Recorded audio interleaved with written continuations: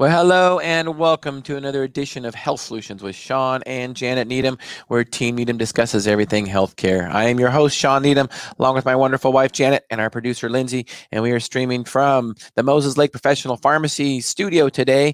And today we have Dr. Daniel Bahnmiller on. He is a OBGYN doctor in Tri-Cities at Columbia Shores OBGYN, and you do not want to miss this episode. We were just talking before the show about COVID and the COVID and pregnancy. Should you get the vaccine if you are pregnant? Dr. Don Bahnmiller has a lot of experience with that, and he will discuss his opinions on that. Many other topics too, testosterone for women, and does estrogen cause breast cancer? So you do not want to miss this show. Stay tuned until the very end so you can hear Dr. Bahnmiller speak on these subjects. So Dr. Bahnmiller, welcome to our show. Thank you. Yeah. So you're at Columbia Shores OBGYN in Richland. Tell me the history of how you started that. And I know you didn't start out in Tri-Cities, so tell me a little bit about your background. Okay, well, I went to school in California, trained in New York, and made my way back to the Northwest. I'm from Montana. And then I practiced in Montana for a while and moved to Tri-Cities. Started practice here in 2007. So I've been in this practice since then. And kind of working with doing mostly obstetrics and gynecology, and then recently we added a women's sexual health, which includes hormones and sexual function. All right, so tell us a little bit about the women's sexual health and hormone part of it. Tell us a little bit about what women should expect from that. What I did was, because it's practicing, came up to a lot of issues that it's like there wasn't a lot of resources or answers out there, and so it kind of decided, okay, we needed to move out and find resources for this, because a lot of women have sexual dysfunction. If you look at the population, especially when you're looking at perimenopause or menopausal women, 40 to 60% have some sort of sexual dysfunction. And we look at it like, oh, that's normal. But it kind of got frustrating because a lot of women like, what can I do? I don't want this to be my normal for the rest of life. And so started looking, and there wasn't a lot of resources around. And the resources you do find tend to overtreat or, not treat from a good science-based or medical-based perspective. Like, I reached out to groups to say, okay, what can we do to help these women? There's one of the groups that went and did a fellowship in was called International Society of Sexual Health of Women, a study of sexual health of women, and they're based out of Minnesota. But so I completed that just that way I could kind of. And they're a great group because rather than kind of just winging it and throwing things out there, it's like saying, okay, this stuff we know and we have good science and data behind to say, yeah, we're actually helping women. And a lot of it kind of even pushes the threshold with the FDA or the CDC, things like that you say, okay, we got to follow this. But they're like, no, we got to look at the real data. So I enjoyed being part of that. And then there's also what's called the North American Menopausal Society. And that's a group that basically focuses on hormones for women. And it's really saying, okay, even though the FDA doesn't approve testosterone for women, they have a big push for it because of the balance with that with estrogen. So it's kind of enjoyable because it's a little more challenging, and you just don't like see somebody say, oh, we got a carte blanche, give everybody this. You got to kind of tailor it for each patient what they enjoy. So explain, when you say women's sexual health, what are some symptoms that you would see if women are having sexual dysfunction? Well, the most common ones are going to be sexual desire. So a big thing that is that with women, a lot of times they feel like, well, I just have no desire because I'm busy, I have kids, I have a job, I got a lot of stress in my life, which is definitely contributing part. But there's a part of it too that's actually a medical and a very treatable thing, and we have fortunately more options than we did even 5-10 years ago. Other big thing would be pain during sexual intercourse, or just discomfort, pelvic pain, issues like that we use a lot of physical therapy, we use some medications, we use hormones, and just simple things to kind of help transition women to a healthy sexual life, which a lot of it ties in. The thing that's kind of exciting is that it really kind of makes you really work your brain when it comes to medicine, because then you're looking at, is it just sexual function? No, it entails both like obviously general urinary system, and then you got your cardiology system, you got diabetes, you have a whole health, and you have to think about that because that all plays a role in it. So somebody to have an optimal sexual life really has to have optimal health. Correct. So Janet, do you have any specific questions about sexual health for women? In our practice, we've heard some really wild recommendations, and so I feel like sometimes we've been shortchanged a little. I've had some clients express that their provider said, well, if you're having discomfort during sex at your age while you're going through menopause, let me prescribe some lidocaine for you. So do you use that type of treatment, or how would you approach that situation with a menopausal woman? I mean, really the first step is, okay, what's the discomfort they're having? And then look at it from both, not just talk to them, think, oh, you have pain, let's just treat the symptom. We look at physically, obviously, on exam, see, okay, what's going on? Menopause symptoms cause a lot of changes in the skin, especially in the vulva, decrease in estrogen and testosterone, huge impact on that. The other thing we look at is, okay, psychologically, what kind of stresses, traumas have they gone through? And then you look at and do a detailed exam will tell you a lot, or just get a good history from saying, okay, what's going on? Because not everybody's the same. And then if you just say, hey, let's just cut up the pain, well, are we really getting to what's causing it? And are we really helping the woman? Well, you mentioned about testosterone for women. So how does that affect sexual health and affect the local symptoms that you might be talking about? When you look at traditional method of treating somebody with pain intercourse, besides say pain medicines, the other thing a lot of times used is just straightforward topical estrogen, which is good. But the thing is that it needs to be balanced with testosterone, especially in the vaginal area called the vestibule. That's the area where you have predominantly most painful intercourse, and that's where you have a lot of pain receptors. Well, if you just give estrogen without testosterone, that area is very testosterone dependent. And so we need to basically complement the estrogen with testosterone. And usually testosterone is a 10-to-1 ratio of estrogen. So when you're thinking about it, you're like, oh, wait, why aren't we using this? Well, the thing is that one problem is that most doctors, most medical practitioners aren't taught that and we don't understand that. I mean, I didn't understand that until I delved into this more. Number two is that the FDA doesn't like to approve testosterone. Don't ask me why, but in women, they don't like testosterone.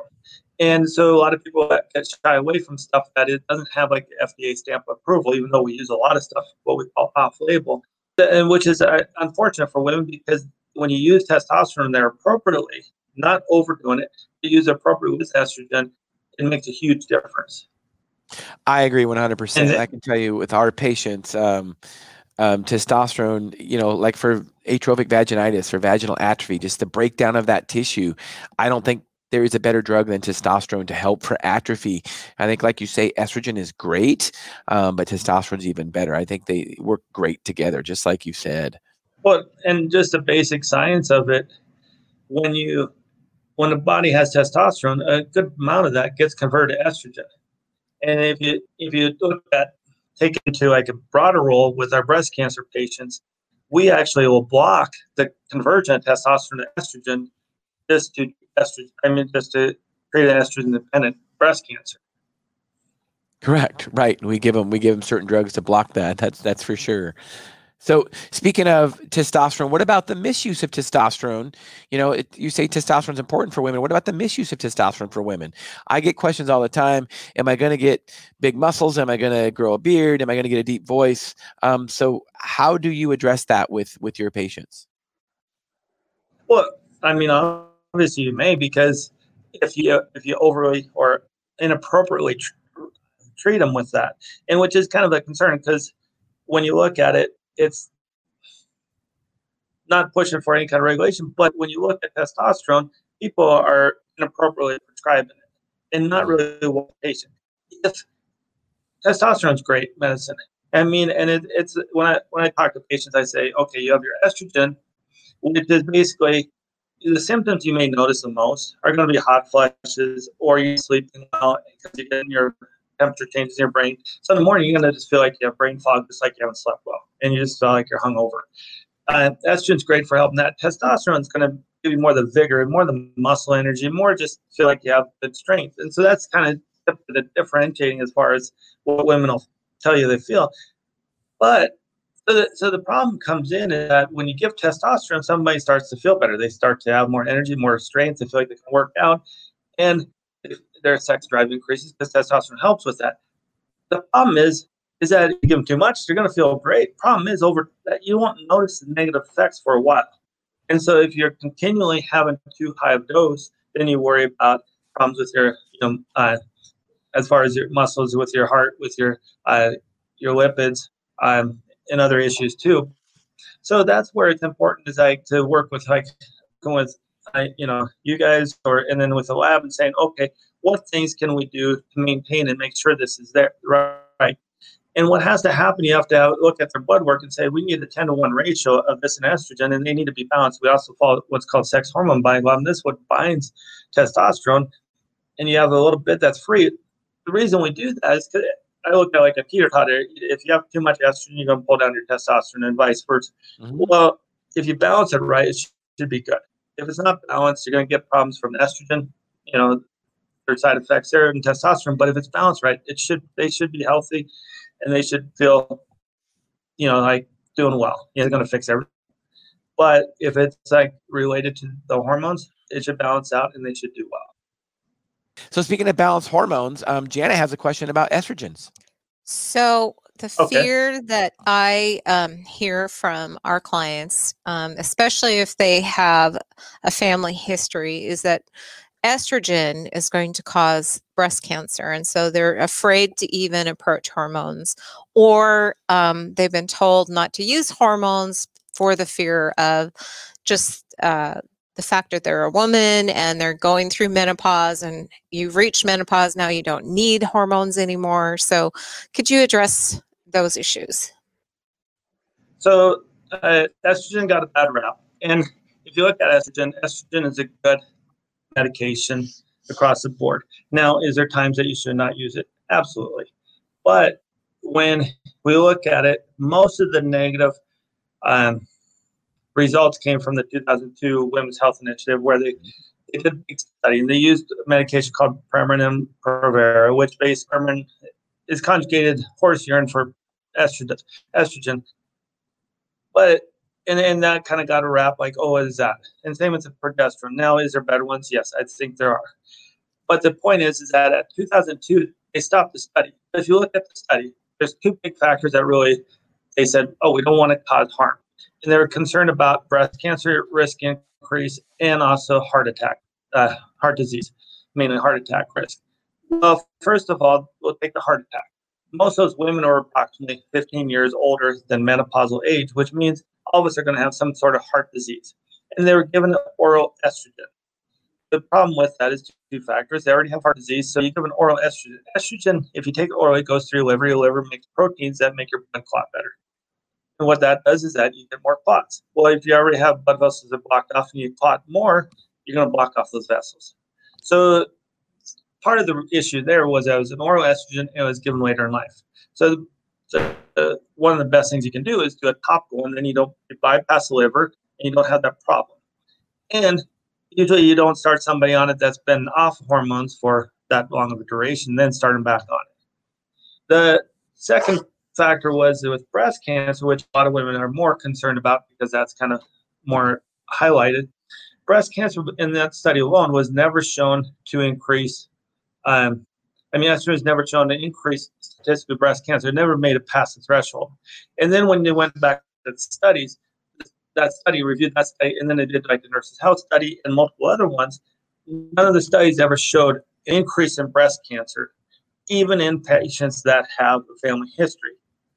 Now, if somebody does not create breast cancer, now somebody gets breast cancer, are we going to keep giving estrogen? No. If it's estrogen dependent, we don't want to feed the breast cancer, but it does not create it. That's the difference. And then if you tear those studies down more, women that didn't have uteruses that don't need progesterone, estrogen had a tendency to even look like it may decrease breast cancer risk. Well, and I think, No, that helps a lot. Thank you for that. And I just want to add something to that is I think one of the biggest misnomers when it comes to hormone replacement is that we lump progesterone in the same category as medroxyprogesterone acetate. And if you look at the WHI study in 2002, that one arm that had conjugated equine estrogen, Premarin, and MPA, medroxyprogesterone acetate, you look at the side effects of medroxyprogesterone acetate, and it is a synthetic progestin. It is not progesterone, and they are created differently. And when you look at how they work in our bodies, they work differently. Medroxyprogesterone acetate works somewhat in the uterus, maybe like progesterone, but it doesn't work in the other tissues like the breast tissue. It doesn't work in the brain tissue. It doesn't work in, like in our skin and things like that. So progesterone is very, very important. And it's important that it's progesterone and not synthetic progestins. They are not created equally. And here's what I usually educate patients on when I want to say how different they are. And I'll even talk to some doctors about this. Progesterone, what does it literally mean? Progesterone, support gestation. What is medroxyprogesterone acetate used for? Birth control.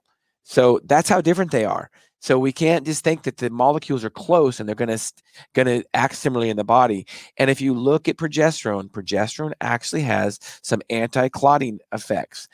Makes a lot of sense because if you look at the reason, a lot of things that estrogen does, progesterone does the opposite of in the body. So I think part of the issue with increased cardiovascular risk from that arm of the study was that they use MPA, medroxyprogesterone acetate, synthetic progestin, and not progesterone.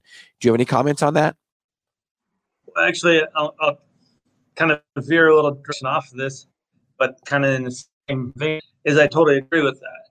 And the interesting thing is that one thing I don't think most people are aware of, you said medroxyprogesterone used for birth control.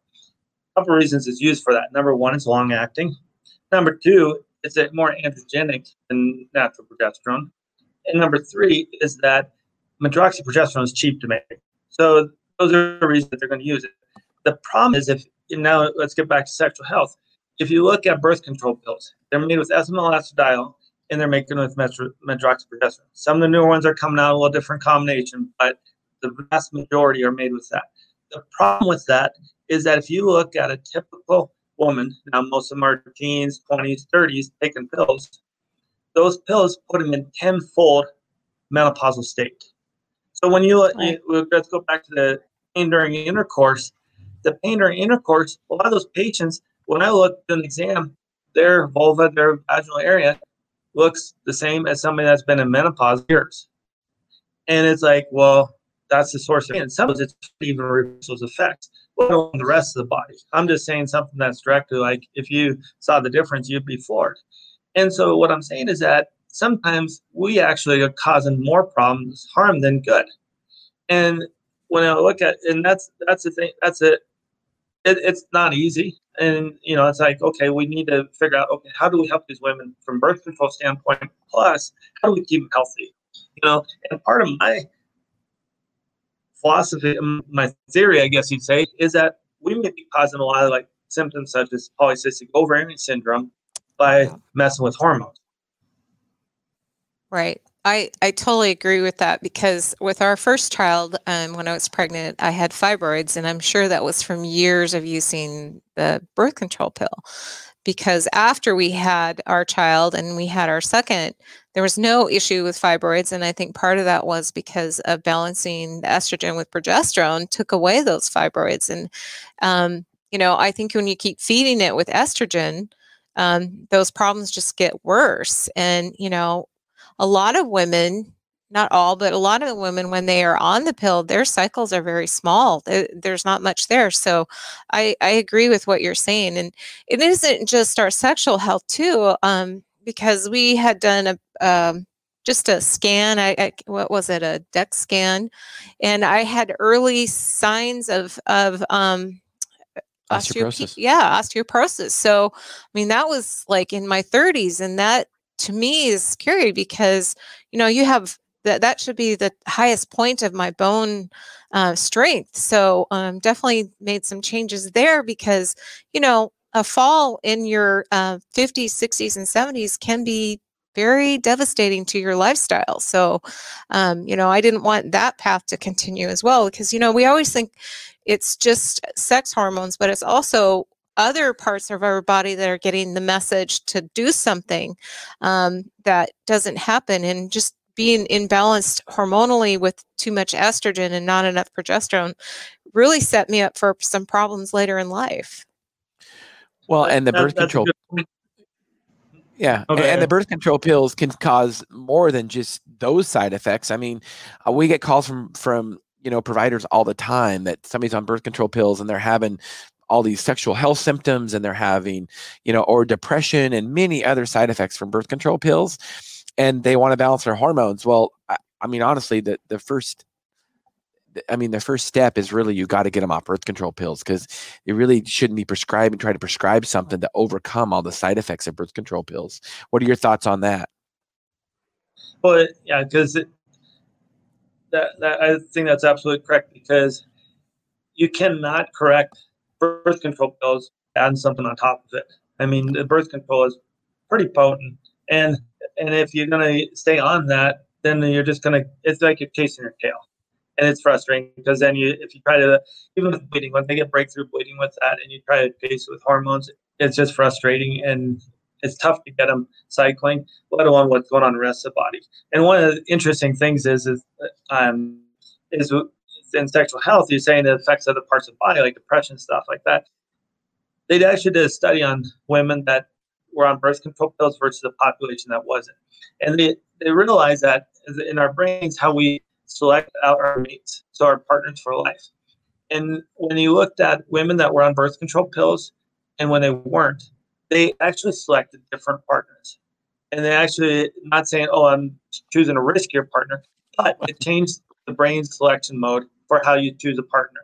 The interesting thing is, then when they discontinued it, they noticed there's an increased risk of a rate of women breaking up with their current partner or divorce rate, which I found was interesting, because it's showing the dynamics of I don't think we give the brain enough credit for what it does, what happens, and the hormones, how they affect the brain, are substantial. I mean, I was just using that to kind of look at them. And when you talk about depression, you get a whole new realm. Well, I think we shouldn't really be surprised. I mean, if you think of what birth control pills do, and they suppress sexual function, you're definitely going to choose a different partner than if you had vitality, correct? I mean, that just makes sense. Evolutionarily speaking, that makes sense. So thank you for that. It makes sense. It makes sense from like just a pure pragmatic standpoint, but it actually has an effect on the brain chemistry, which I kind of was amazed at. Yeah. Yeah. So we're kind of in some interesting times right now. So how has COVID affected your practice, in your clinic and in the hospital? Well, as far as, I mean, it's kind of similar to the rest of the population. I think obstetrics is a little unique, because it has a little unique twist to medicine, because we're not just taking care of the patient, but then also her unborn baby. In a hospital, it's changed as far as the social demographics, as far as we don't have patients' families coming in. So usually you have the patient, and then her husband is allowed to come in, or her partner is allowed to come in, and that's all. And then they're testing. So as far as the hospital, people worry, oh, is it worse? Well, it's actually, in my opinion, unless you're on a COVID floor, safer, because there's not a lot of people. You're not getting a lot of passage of things going on. So it's actually pretty clean, pretty, regimented. I don't see say, oh, geez, don't go in and deliver your baby. I think actually it's better, and even good surgery. Patients are screened, and the population's actually, you don't get a lot of people there. The downside is socially or psychologically, we don't have the family support, which is kind of nice in obstetrics. So which is kind of, before you used to have the whole family. Sometimes it gets a little bit crazy, but it's nice. And we don't have that except for the mom and then her partner, which in a sense is nice, because it gives them a little more bonding time. When you move it out to the clinic, how's it impacted the clinical side, yeah, it's increased dramatically stress, anxiety, high blood pressure, diabetes from the stress. So those factors have gone up. And then also too, we're quarantined, so we're sitting at home. So then we're less active. People don't go into labor as easily. You get more post dates or after you due dates that aren't going into labor. So you get increased rates of needing to do inductions or C-sections, which is like frustrating because unless you're active, the baby's not engaging, not going into labor naturally. And the anxiety and stress of the patient with her baby, which is a legitimate concern, is like worried about, okay, is this going to affect the baby? And they say it makes us high risk.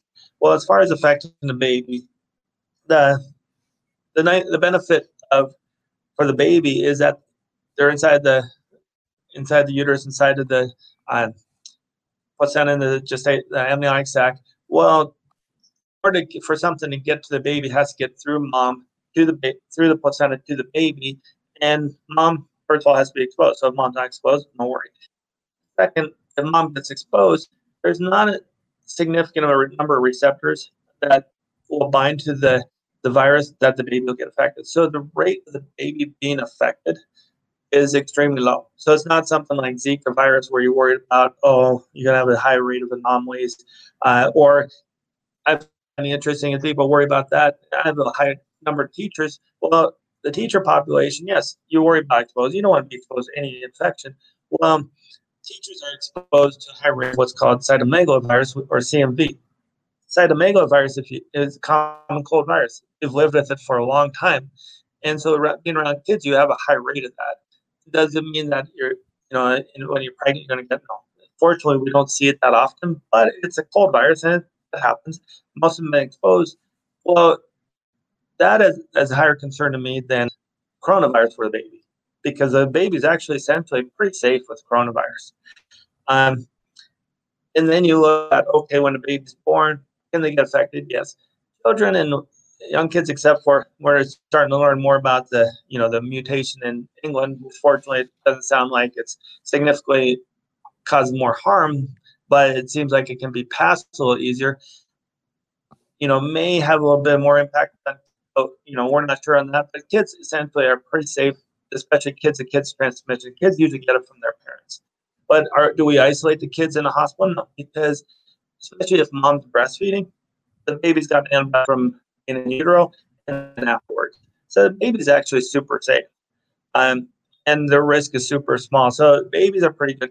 Now the risk comes in because when you have somebody that's pregnant, and pregnancy in itself puts you at a higher health risk state.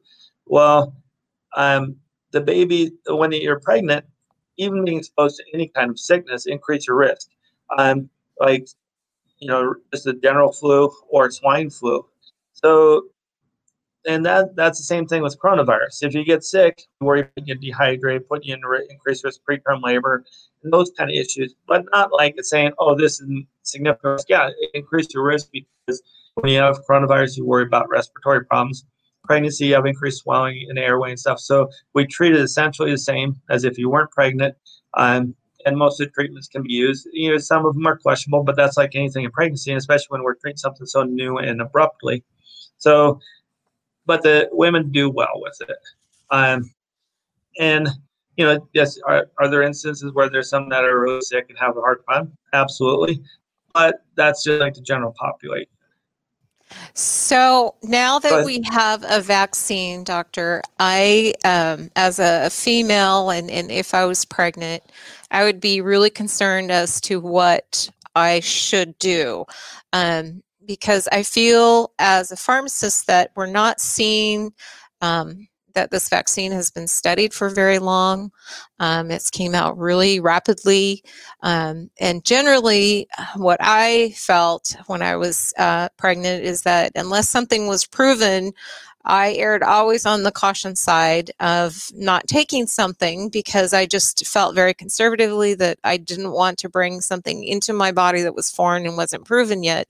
What are your feelings about what a woman should do if she's pregnant? And, should she take a COVID vaccine? Should she take a flu vaccine? I mean, what are you recommending to your clients today? Well, if you got, I would step back first to say, in a general population, like say my gynecology population, when they ask about the COVID vaccine. Now with COVID, the downside is that we've had to live with it for a short time, and it's been pretty abrupt on the population. The concern is that the vaccine, when you use a vaccine, understanding of it, the vaccine is not a cure. It's basically helping our immune system to recognize and to fight off an infection. So when we get a vaccine, it's using our body's own natural immune system. Well, from the best that we've understood so far is, okay, if you've gotten coronavirus, roughly it looks like about 90 days. I'm not sure, but it's kind of like we have 90 days immunity and then it starts to wane. Well, if you do a vaccine, the vaccine's utilizing your body's immune system. To say that it's going to last longer than that is hard to believe, because if your own body can't figure it out from the actual virus being in us, then what's the vaccine going to do? So it's like, okay, we don't know how long it's going to last. And from that, I'm just kind of relating it to that. We don't have any definite studies on that. The second thing is that when, as far as rates of, if you get infected, 98, 99% of the time you do well. Well, this vaccine will cover 95% of the time. So are we really covering that 1 to 2% that we're worried about not doing well? And should we carte blanche treat everybody with the vaccine, give everybody the vaccine, or should we select out the population, do a high-risk population, try to prevent it from spreading, and then maybe figure out, okay, at that point, do we then offer it to the general population? Those are questions to ask, to consider. Do I want to take a vaccine that we don't have a lot of data? Obviously, we don't have more than a year because the virus has only been with us roughly a year now. And so, that's the extent of what we understand of it. And the vaccine has been producing within that time. So we don't have a year, 2 years, 3 years, 5 years down the road what it's going to do to us. That's concerning. But then you carry that into the obstetrical population. And in obstetrics, we're always like trying to relate to what we know in the general population. And then we're also trying to say, okay, even more so, is the risk of the vaccine worth the benefit of preventing and protecting? And in pregnancy, unfortunately, I haven't seen where it says, oh yeah, there's definitely a benefit over the risk, because we don't know the full risk. And if we don't know it for the mom herself, how are we going to relate it to babies? And you'll read, okay, they say, well, the risk of coronavirus is worth the risk of the vaccine. It's like, well, what's the risk? And that's what I ask. It's like, okay, it's a plain, simple question. It's not saying, okay, if you told me, oh, the risk of the coronavirus, we kind of are getting an idea what's that. But, is my baby going to be born with 2 heads? We don't know. Or what's that going to affect a baby later in life? Well, so have you treated any patients of your OB patients that had COVID? So as far as my patients, a fair number that have had COVID in my practice. Fortunately, all of them done well, which I'm happy. I've treated some that were been sick that I cross-covered with other docs. I've been in the hospital, been hospitalized. Fortunately, none of the patients I've treated have not had to go to the ICU. And I've taken care of a fair number of them that have been positive COVID. So, the ones that I've seen, now I'm talking to other colleagues, and fortunately, most of the pregnant women in the hospital, there hasn't been a significant number that have been extremely sick. There have been some, but the vast majority are healthy. Does it seem to those ones that are sick? Did it seem they had any underlying like diabetes possibly, or were they older for being pregnant? Do you remember any of that? It's kind of. Obviously the ones that have. There's been some that have had diabetes or obese, but to be honest with you, our pregnant populations become more and more high risk. And we've seen higher rates of obesity or diabetes, stuff like that. So for me to actually give an opinion, I couldn't really say, because I've seen both sides of it. I've seen ones that stayed healthy that are high risk. I've seen ones that are healthy, really sick, and vice versa. Good. Thank you for that. That was a lot of good information. Yeah, I will tell you, Jen and I have been doing this podcast now for over a year, and we learned so much information from doctors like yourself. So thank you for being on today. So what about prenatal care? If there was one thing you could tell a pregnant mom to do for prenatal care, what would that be? I'm putting you on the spot. Narrow it down to one thing. Okay, two things. I would say, I mean, there's a lot of things.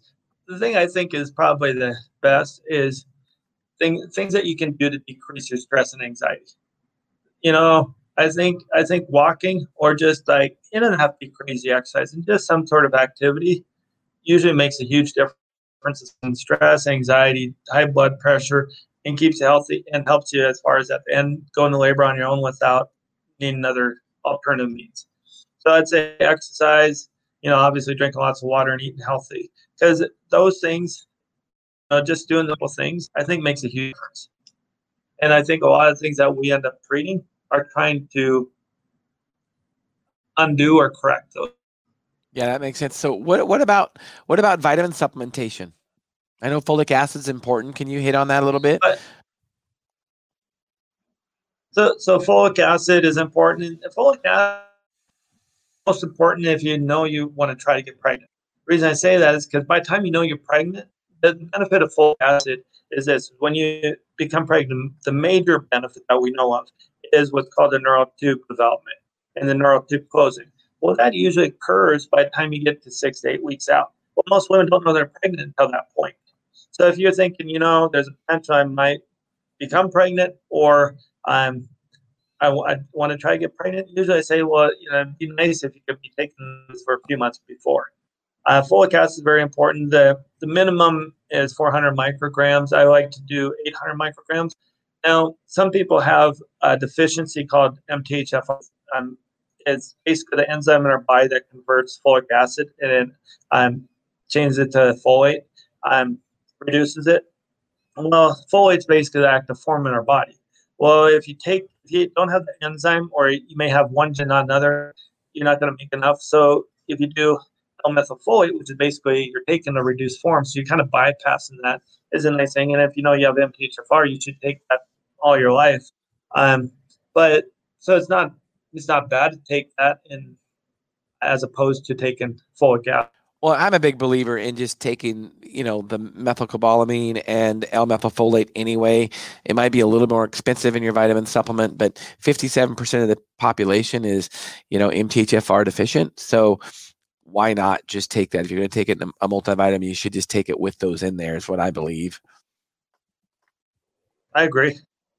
Janet, do you have any comments on since you've been pregnant? Do you have any comments on that? Well, yes. I guess one of the things that I stress with my ladies that talk to me or to younger women is that, being healthy before we have children is extremely important. I think those things are easier to get a hold of prior to becoming pregnant than it is being pregnant and then trying to, oh my gosh, I have gestational diabetes, or I have, different things, because we do have the ability to be healthier during pregnancy. So our outcomes during our pregnancy will be better, but also those lifestyle things that make us healthier also are going to affect our immune system, our bones, and how we bounce back from pregnancy. Because if you did have to have a C-section, there's another thing that takes away from your energy level and all those things. So anything that we can do to be healthy even before we get pregnant is something that I really promote for women, because I think we're short-sighted in our culture. We feel like, there's always the vitamin or the pill to snap us back, like blood pressure in a moment. But health is over time. And I've been seeing on Facebook this choose your hard. It's hard to do this, but it's hard to do that. And, being healthy from the very beginning makes it easier to transition into pregnancy, as well as delivering and raising your children. And so I think we owe it to ourselves. And if you're not sure what that is, find the tools to do that, because, just taking prenatals after you're pregnant, I agree. Sometimes we're missing the whole entire boat of prevention for the child as well as ourselves. So that's my 2 cents. I think that's really good advice because I mean, so many times people come in and it's like you're like, okay, what can we do to kind of help keep you healthy when you're already at an unhealthy state? And it's simple things like you said. It's not anything crazy. It's just eating healthy and exercise and people think, oh, I got to go crazy. No, you don't. You just got to take time out. Go for a walk. Just do simple things and kind of get into a healthy mode. That'll help you through pregnancy, and that's also going to help you after delivery. And actually, just one thing came to mind. It's like you're talking about L-methylfolate. One thing is too, like depression, anxiety, in pregnancy affects that. And so you'll see it come out in pregnancy, during pregnancy, especially right after delivery. One of the biggest times that's important is after delivery, you have a spike as far as postpartum depression and anxiety. And a lot of women think, oh, that's normal. I'm like, why am I connecting my baby? Well, that is important to be aware of. And if you notice it, to kind of contact your healthcare provider. But the other thing is too, that's where L-methylfolate is actually showing some benefit to decreasing, depression. And pregnancy is a perfect time for it because it's not like we're adding something that we're concerned about affecting the baby. It's something that's going to be good for both mom and baby and may help improve her depression to where she doesn't need something. But don't just depend on that. If it's significant, if it's starting to affect you, especially when you look at 2 weeks after delivery, that first 2 weeks we call it postpartum blues, which is common. But you shouldn't be having thoughts of hurting yourself or baby or things like that. If the blues go past 2 weeks, that's not normal. You should say, hey, I need help here. What kind of things can I do? Simple things like vitamins, medications, or counseling is important because if we keep you healthy, then you'll have a better time raising your child. You and your baby will do better, and your whole family relationship will be better. Well, I'm going to interject. Some of the things that I think helped me the most was realizing there might be a time where, it's not wrong for a new mother to say, I need some help and step away for a moment, because that moment in time is just to regather your thoughts, your feeling, and because you're so attached to that child that when they cry, you want to help them and you want to take care of them. But sometimes we need to take care of ourselves in those moments and just have somebody else step in and help us, or even, put your child in a safe place and empty the garbage or something just for 5 minutes of peace and calm. Because, that anxiety and stress, I think, happens to all of us after pregnancy. Those hormones and everything in our body is just off the chart. And to me, I think sometimes as women, we always help, but we don't ask for help. And it could be just a few moments that you can step away. That's all you need to get back, into a good state of mind. No, I totally agree. And I think our society's kind of gotten to the point where we think, oh, we have to be strong. We do this ourselves.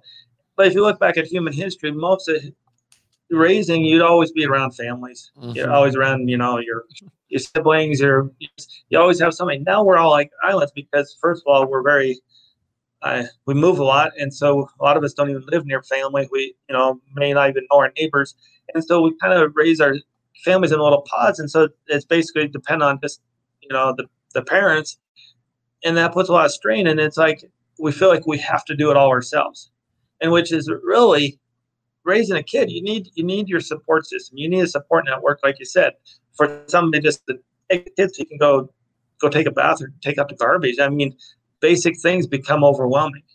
Mm-hmm. But when you have family or you have that support network, it's huge.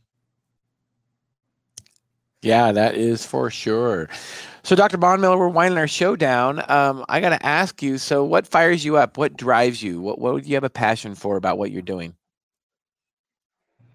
I don't know. In the obstetrics end, I don't get to see. I mean, I love to watch the development of babies because it's fascinating. I mean, if you can't get fascinated by that, you need a life. That's right. That's right. So true. It is so true. When they're born, and their little feet and their little hands and their cheeks. I mean, they're just fun. Yeah, and so that's exciting. And to keep a mom, try to give them the healthiest pregnancy, and then when a kiddo comes out, just to them starting a new life and this kid in their life, that's exciting. So even though obstetrics beats you up because you got to be up all crazy hours. I feel like I'm a new dad permanently because I'm up every hour. But in the end, that's what drives me there is just the little kiddos. And then as far as in gynecology, sexual health, the reason it kind of like, I guess, I don't know if you call it double-edged sword, but one side drives me crazy when people are being treated and it's like, don't, and then they come into me and I'm like, what is this person doing? Because the thing is that sexual health is exciting because when you can get a healthy relationship with that woman and her partner, it's huge. And they're so much happier. And it's like changes so much in their life, just like a newborn kid does. Sexual health, if somebody's healthy, then they're going to have a healthy sexual life. If they're not healthy, it's tough to have a good sexual life. I mean, things just don't work right. And the saying in my arena is that your brain is your largest sex organ. Those guys will disagree, but that has a huge impact. And to keep your brain healthy involves a lot of things, from just general health, diabetes, heart health, to hormones and stuff like that. And when you see a happy couple, that is rewarding, because you go from them feeling like, oh, this is our new standard of life where we aren't intimate. And intimate isn't just sex. I mean, it's intimacy, closeness, things like that. And when you can have that's rewarding.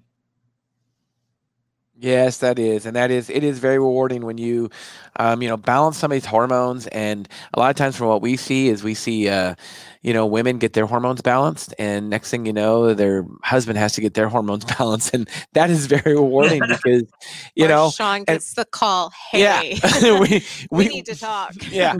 We warn them all the time. It's like, hey, your husband is going to probably need to go in and get something done too. So, and it's very rewarding because sexual health is very important in our lives. And like you say, it is part of health.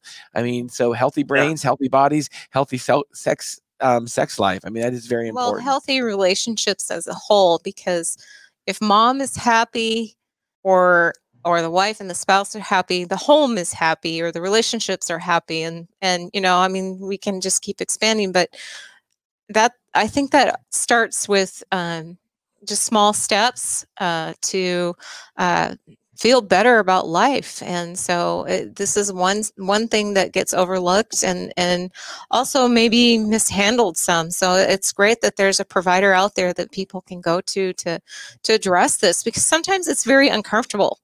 Who can I talk to about this with? Well, and I think piggybacking on that too, age doesn't matter. Mm-mm. Also, I know patients in their late 80s, early 90s, and they still have an active sex life, and they say they don't want to not have that.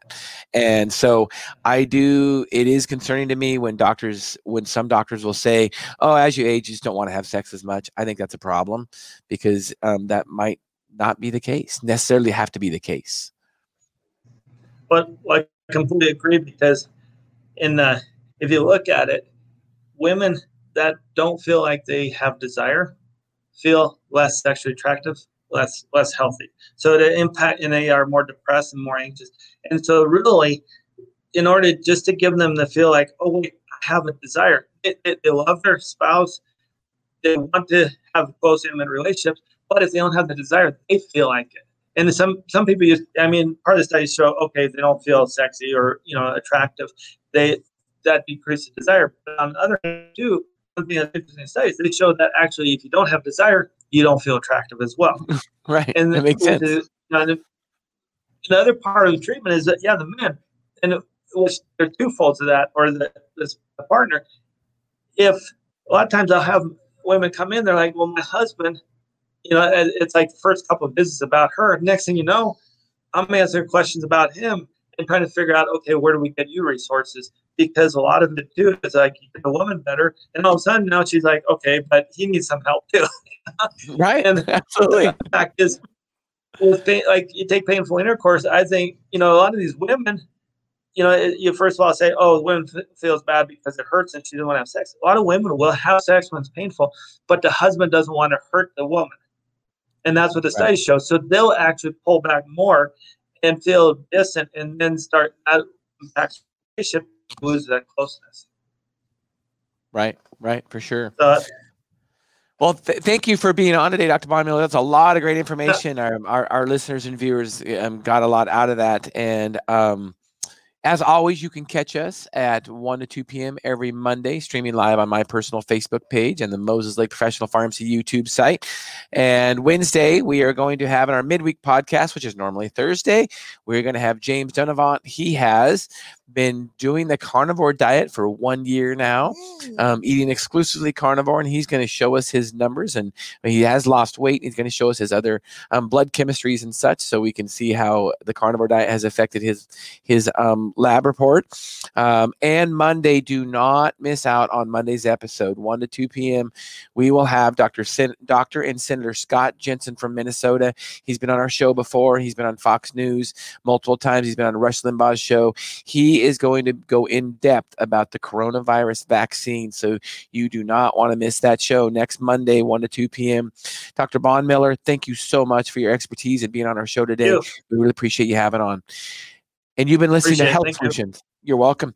You've been listening to Health Solutions with Sean and Janet Needham. Tune in Wednesday, 8 to 9 p.m., 8 to 9 a.m. Thank you so much for listening.